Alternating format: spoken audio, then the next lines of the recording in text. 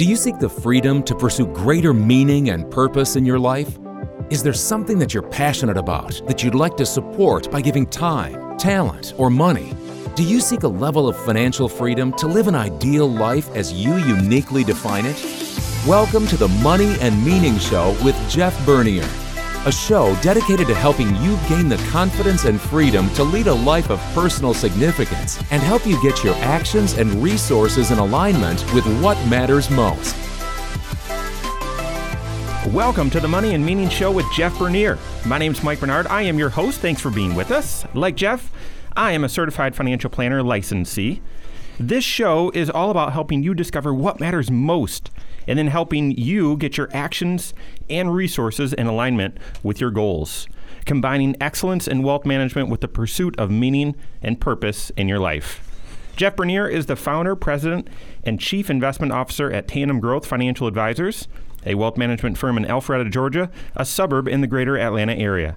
Jeff, how are things going with you and your team? We are all good, Mike. This is, as you know, our May episode, and we're past the pollen in Atlanta, so it's become really good golf weather. All right. So what's on the agenda for today? Well, let's start with a couple of questions. So the first one, Mike, is what is the name of our show? Oh, well, I just said it, so I should know this one. The Money and Meaning Show. Yeah, it's not a trick question. Okay, good. Okay, so tell me something that gives you meaning.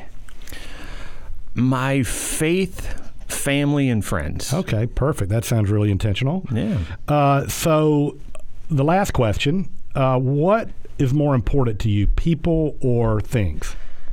It depends on the type of people, but usually that answers people, I think. Okay, perfect. Well, today's topic is all about how we communicate and relate to other people, and to recognize that we do have similarities and we have differences. And, I'm really excited today. I have a special guest on today's call, and let me set this guest up with a little bit of an introduction. Like you, Mike, I attend a lot of various educational events and conferences throughout the year, and I think you and I both agree that really to be excellent in our profession, we have to continue to invest in our development and learn and grow. And but as I've gotten a little older, I've gotten much more discerning on the types of events that I attend, and sometimes you go to these sessions and there's some really useful content, but the speaker is just so dry and not engaging that it's just boring and you can't hardly get through it.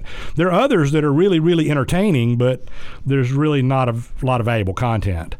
Well, it's rare that you get someone that has both and really insightful information presented by a speaker who's really entertaining and engaging.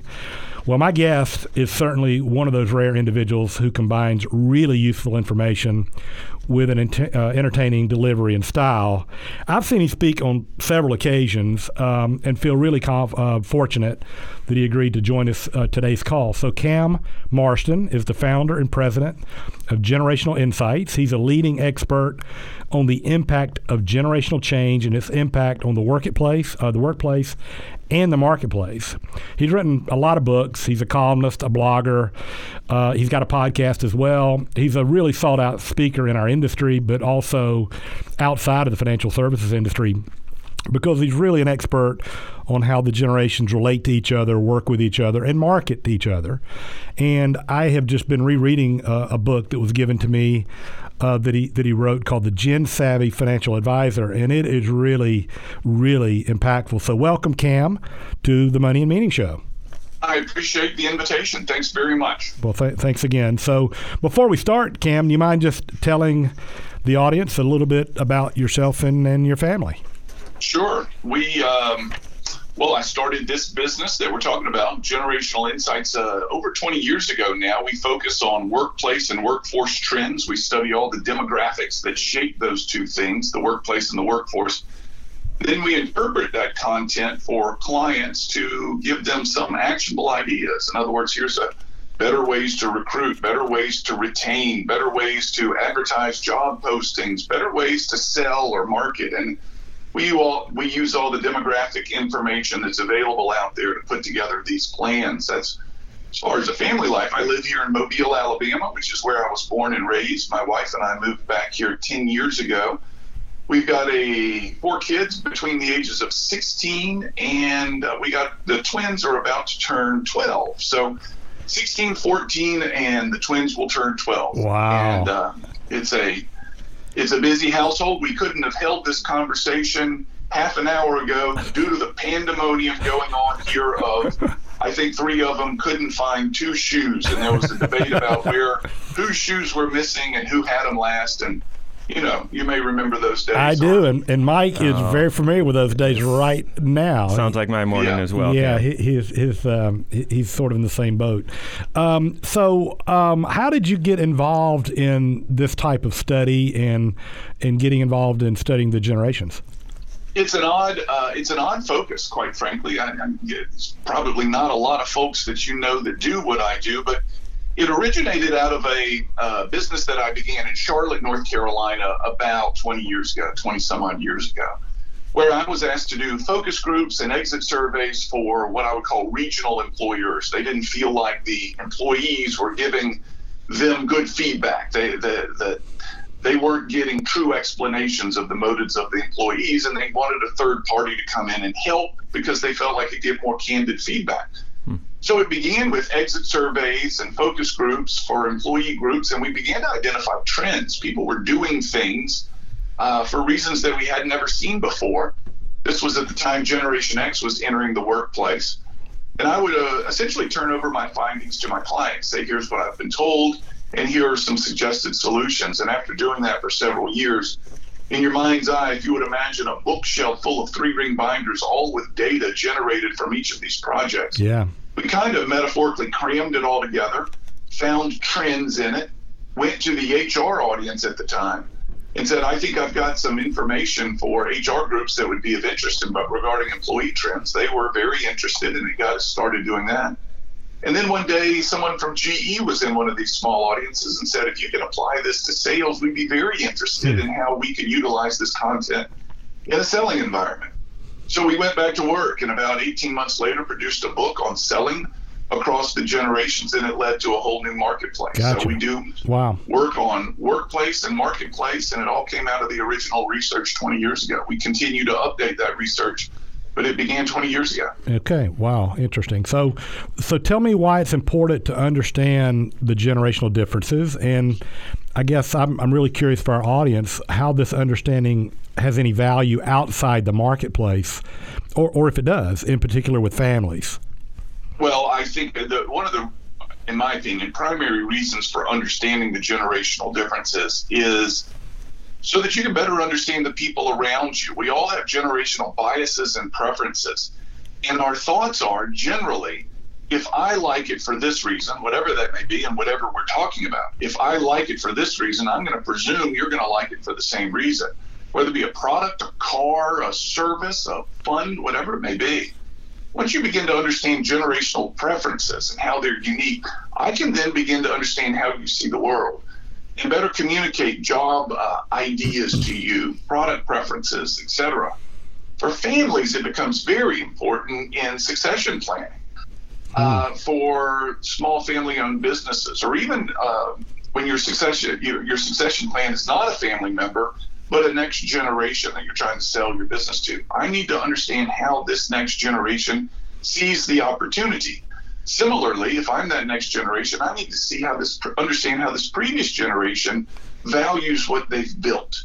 And a lot of this can be boiled down to generational preferences in and around the workplace and products and things like that. So when it comes to families, I as a father, none of my children are in the workplace yet, but it will be important to me that I understand that they see the value of work, and it's going to have a generational difference to it.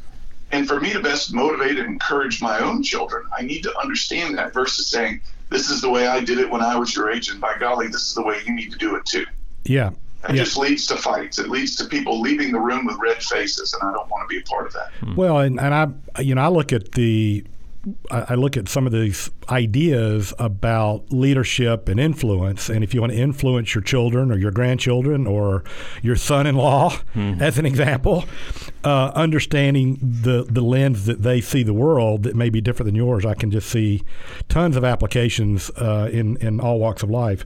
It's been my experience that many people at some point in their life or career reach a point where the thrill of the game or the accumulation of stuff or the trappings of, quote, success are not as fulfilling as they once were. And that's really sort of the genesis of this show. And for many, it comes in their 50s. Some call this halftime or half-timers. And it's a time in life where you have to take a pause and maybe go to the locker room and strategize how to have more purpose and meaning in the second half.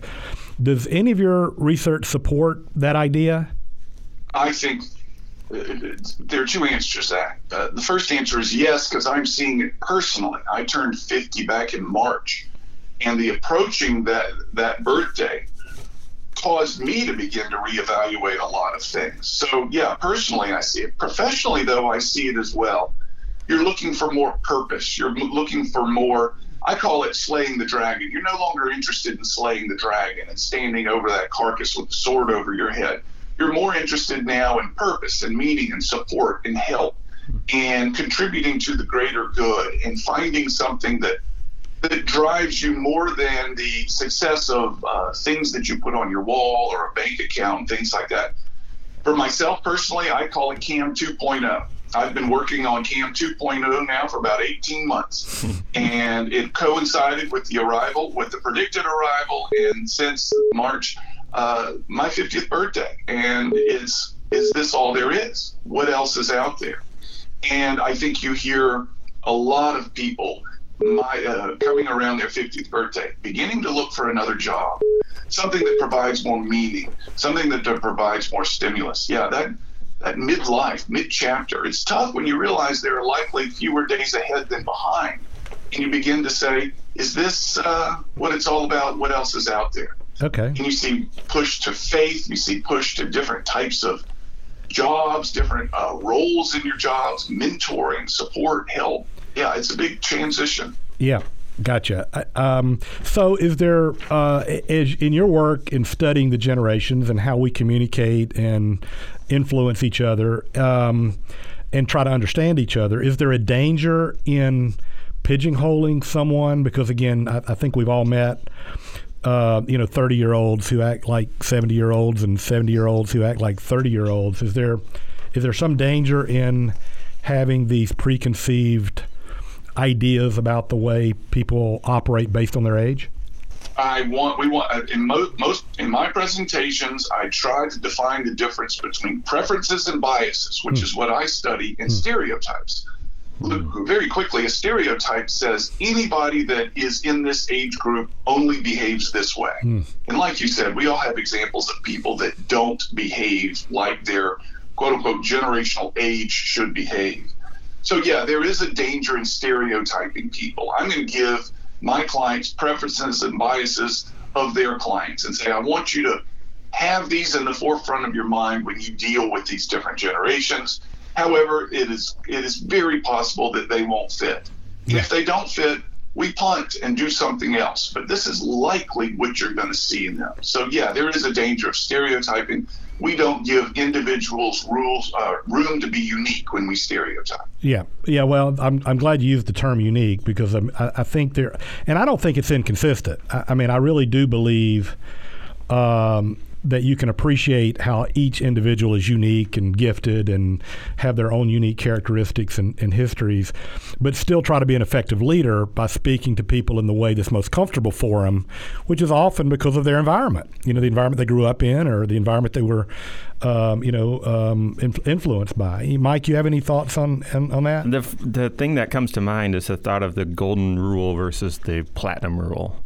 And if you haven't heard this one, the golden rule is treat others the way you'd want to be treated. But the platinum rule is treat others the way they'd want to be treated. Right? And so the more you can understand the person who you're either having a relationship with or trying to speak with, you're better able to apply that platinum rule, I think. Yeah, I agree. And like I said, This show's a really good example. I mean, I think we have 3 of your generational cohorts represented right here in the room. So as we collaborate, I mean, it's really valuable. So, I'm really interested in a lot of the stuff you write about as it relates to the Great Recession. In one of your books, you wrote, "The Great Recession and its aftermath altered the financial outlook for every generation in a different way. New generational attitudes have surfaced in response to new realities, and each generation has a different investing and financial outlook." One of the best things about your presentations, although there are many, many things, Cam, about your presentations that are awesome, but you do a really good job of going through these different generational cohorts. So could we just talk briefly about these 4 primary cohorts and just get a couple thoughts on them? Oh, I'd be happy to. Sure, lead you through them. Yeah. Tell me where you want to start. Well, you start with the matures, I believe, in at least in the document that I have. So tell us a little bit about that group that you call the matures. Yeah. I call them matures. Other ones will call them the GI generation, the silent generation, the greatest generation. There's not a agreed upon terminology for this group. They predate the baby boomers. They begin 1945 and prior.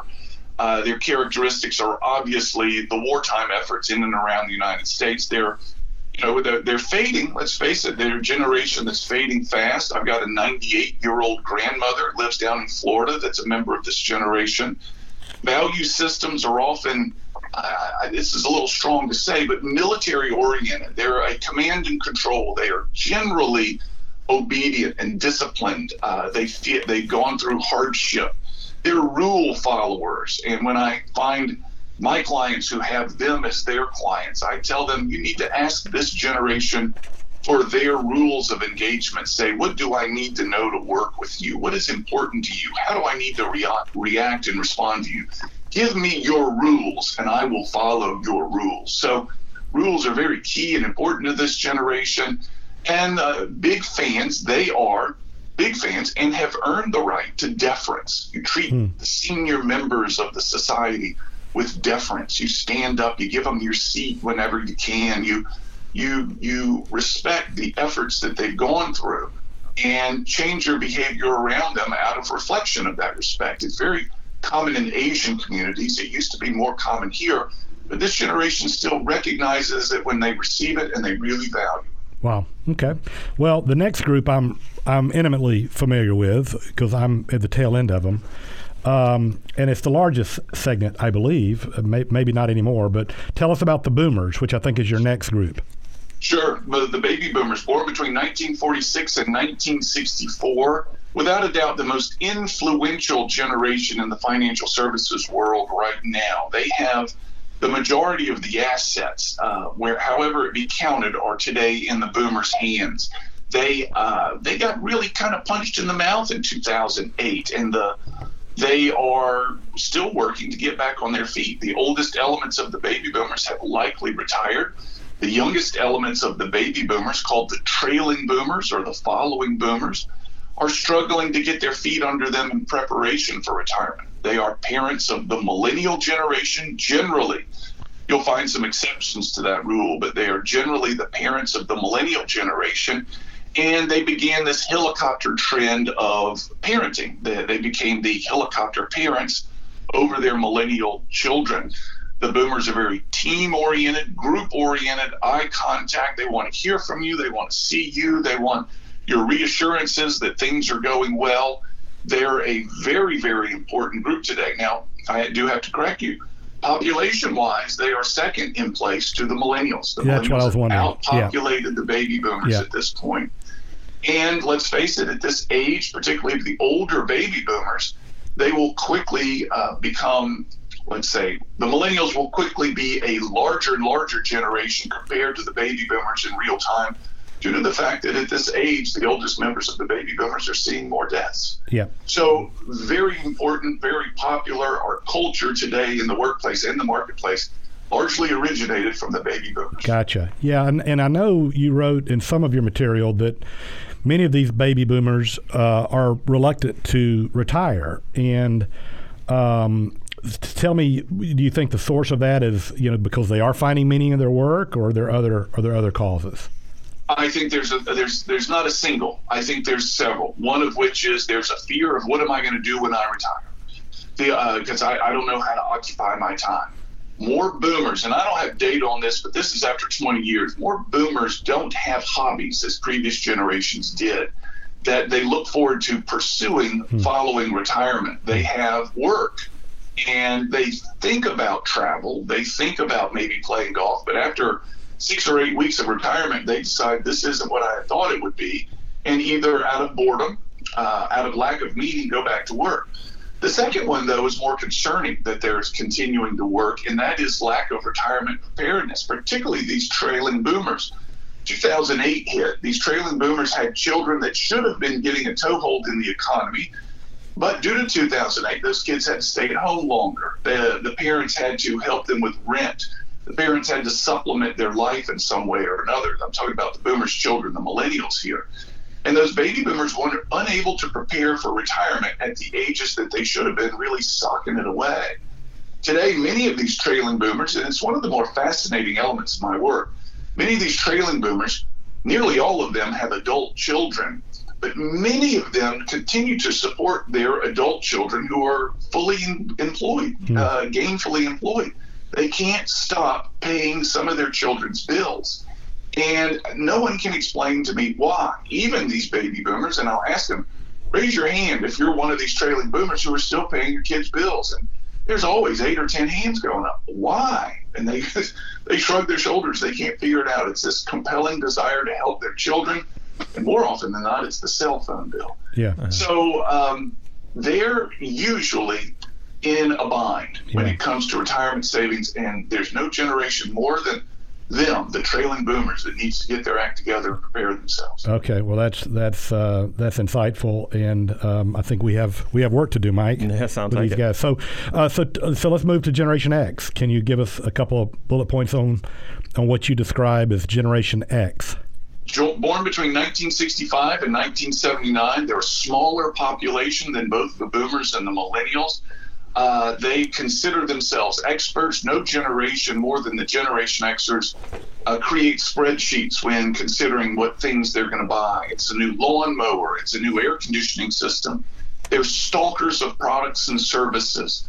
They're a little bit jaded. They're a little bit cynical. They call themselves pragmatic. The truth is they're a little bit cynical.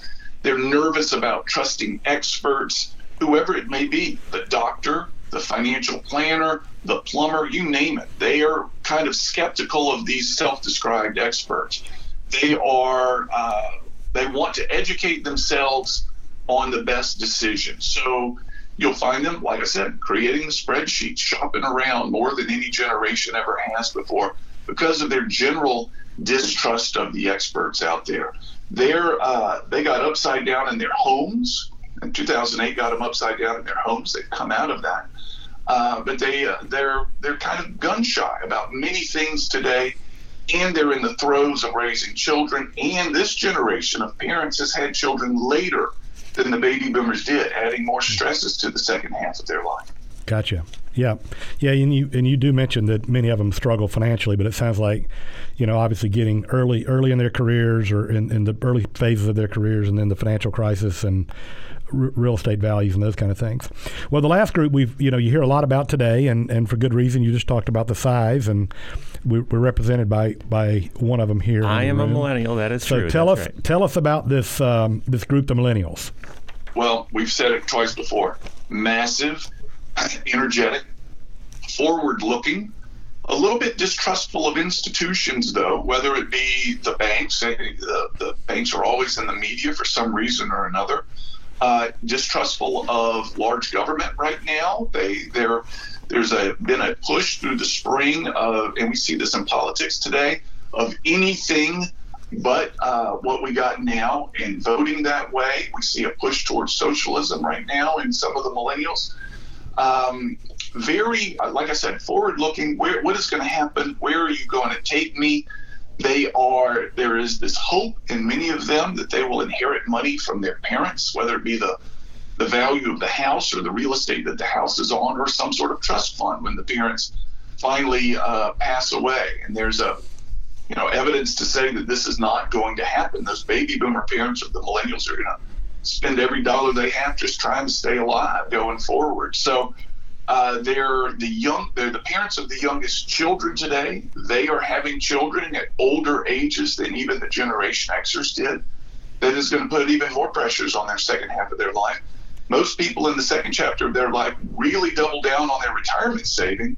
However, this generation is going to have young children in the second half of their life dealing with those bills, those responsibilities, and trying to deal with their retirement savings at the same time. So, gotcha. A lot of interesting crossroads ahead for this generation. Not exactly sure how they're going to react to them, but it's a interesting future for them. No question about it. I think one of the things that disturbed me the most about your book is, according to your research, how risk averse and reluctant to save and how they avoid stocks. And I think you even had a survey that quoted 40% agreed with the statement, "I will never feel comfortable investing in stocks."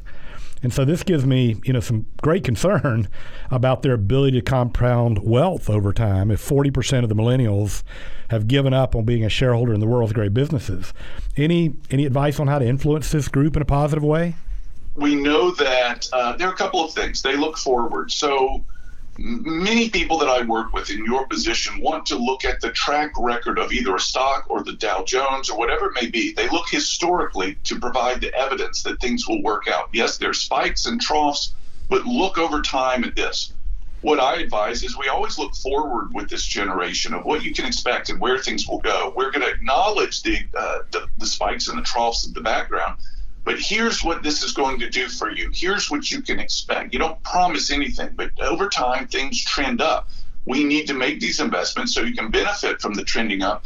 Stop looking at 2008. 2008 hit us all in a unique way. It deeply scarred the millennials based on what happened to their parents and their peers and their peers' parents. However, we can't stop driving them forward to say, here's what your future will look like. If we get only wrapped up in let's look at the history of the stock market, they're going to point to the troughs. Right. So we push forward. And secondly, we want to apply emotion. And there's evidence behind this reasoning, but you're going to like it. You're going to enjoy it. It's going to be of interest to you. You hesitate to say investing in stocks is going to make you happy, but you're going to want to say the future is going to be brighter. You're going to feel more confident in greater results. We're going to put emotions on it that we perhaps wouldn't have to other generations. None of these things are going to make a member of this generation leap to their feet and say, I've been waiting for you my entire life. They are going to make them listen a little bit more, and that's what we're going for. Very cool. Very cool. Well, Cam, this show is all about money and meaning and helping people create the financial freedom to pursue their vision of a meaningful life. And, and you talked about some of the factors. While some of these cohorts and some of these individuals are not on track, any final advice for us as holistic wealth advisors? I would say, and there are some people out there that you're going to talk to that are going to truly gravitate to your message and what you're trying to do. They are going to be glorious clients, and you're going to, or glorious peers in the industry that you have something in common. And you're trying to create a better future for whomever you're talking about. And as you know, those are special people. You develop special bonds. There are some people that just aren't going to listen regardless. And I usually get wrapped up around the ones that don't listen to my advice regardless, where I can see that I can help them, but for whatever reason, they discount my advice or my teachings or my evidence or my research. And in the past, I would get wrapped up about that. And I'd get upset and say, I got something that I think can help you. Yeah. Now I've learned, perhaps as a part of Cam 2.0, you wash your hands, you walk away, and you focus on the ones that you know you can really help. Yeah. So you don't add personal value to the people that don't buy. You add personal value to the ones you know you can help. And you get comfortable with saying, I'm not going to get personally offended. I'm going to let them go. There's nothing more that I can do. I'm going to focus on these ones that I can help with. Yeah, well, that I can help. Yeah, that speaks to something Mike and I've talked a lot about, being clear on who we are and what we believe. And, I know Simon Sinek talks a lot about, being clear on what you believe, and you'll attract people who believe what you believe. But this is all very, very useful. Just the final couple things. I wanted to make sure the audience knows who you are. Is there anything in particular you're working on right now that's really exciting for you? 20 years we've looked at the history of the workplace and the history of the generations that compose the workplace to better understand them and give my clients things that they can do to impact and connect with these things. Another part of Cam 2.0, and I say that somewhat tongue-in-cheek, but I'm now looking forward. What is the workplace going to look like in 5 years, and what are managers and employers going to need to do to recruit and retain people? What is the number one reason someone's going to quit their job 10 years from now? What is the number one reason your top performer is going to quit their job 10 years from now? What is it? We're calling it re-architecting of the workplace based on technology and generational trends, and that's where I'm sinking my teeth right now. That's where my research is taking me today. Well, that's valuable. Do you have resources for individuals, or is it almost all corporate or industry type settings? We do a good bit of the corporate and industry stuff, but more and more getting the one-on-one consulting as people are needing help connecting more with the people in their workplace or their clients. So It's a new push for me in, and I use air quotes here, consulting with my clients one-on-one to help them be better at whatever it is that they're doing.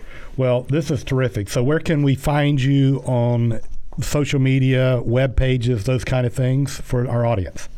CamMarston.com, CamMarston.com. You'll find my website and all the social media links that I maintain there, and contact pages and phone numbers, etc. CamMarston.com is the best place to get it all. Okay, perfect. So, like I said, I know you have a really busy calendar. As I mentioned to the audience, Cam is a really a popular speaker on the in our industry as well as others. And so, thanks again for taking a few minutes. Anything you'd like to leave us with before we sign off here?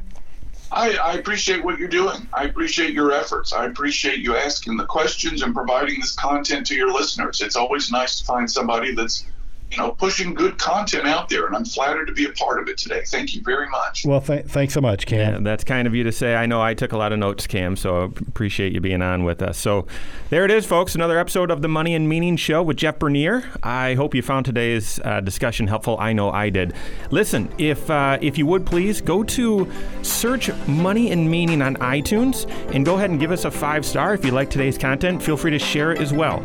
And listen, if you're also looking for previous episodes or more content, you can always check out Jeff's blog at tandemgrowth.com/perspectives. Thank you very much. Thank you for listening to the Money and Meaning Show with Jeff Bernier, a show dedicated to help you gain the confidence and freedom to lead a life of personal significance and help you get your actions and resources in alignment with what matters most. We would love to hear from you. If you have any questions for Jeff or Mike or comments on the show, feel free to reach out to us at moneyandmeaning@tandemgrowth.com, or you can find us on the web at www.tandemgrowth.com. Jeff Bernier is the President and Chief Investment Officer at Tandem Growth Financial Advisors, LLC, an SEC-registered investment advisor. This show is a production of Tandem Growth Financial Advisors, LLC. All information discussed is general in nature, is provided for informational purposes only, and should not be construed as specific financial, legal, or tax advice. Listeners should consult an attorney or tax professional regarding their specific legal or tax situation. Listeners should not rely on the content of this podcast as the basis for any investment decisions. A professional advisor should be consulted, and/or independent due diligence should be conducted before implementing anything discussed in this show. While information presented is believed to be factual and up-to-date, Tandem Growth Financial Advisors, LLC does not guarantee its accuracy, and it should not be regarded as a complete analysis of the subjects discussed. Tandem Growth Financial Advisors, LLC does not make any representations or warranties as to the accuracy, timeliness, suitability, completeness, or relevance of any information prepared by any unaffiliated third party, such as guests on the podcast, and takes no responsibility for the same.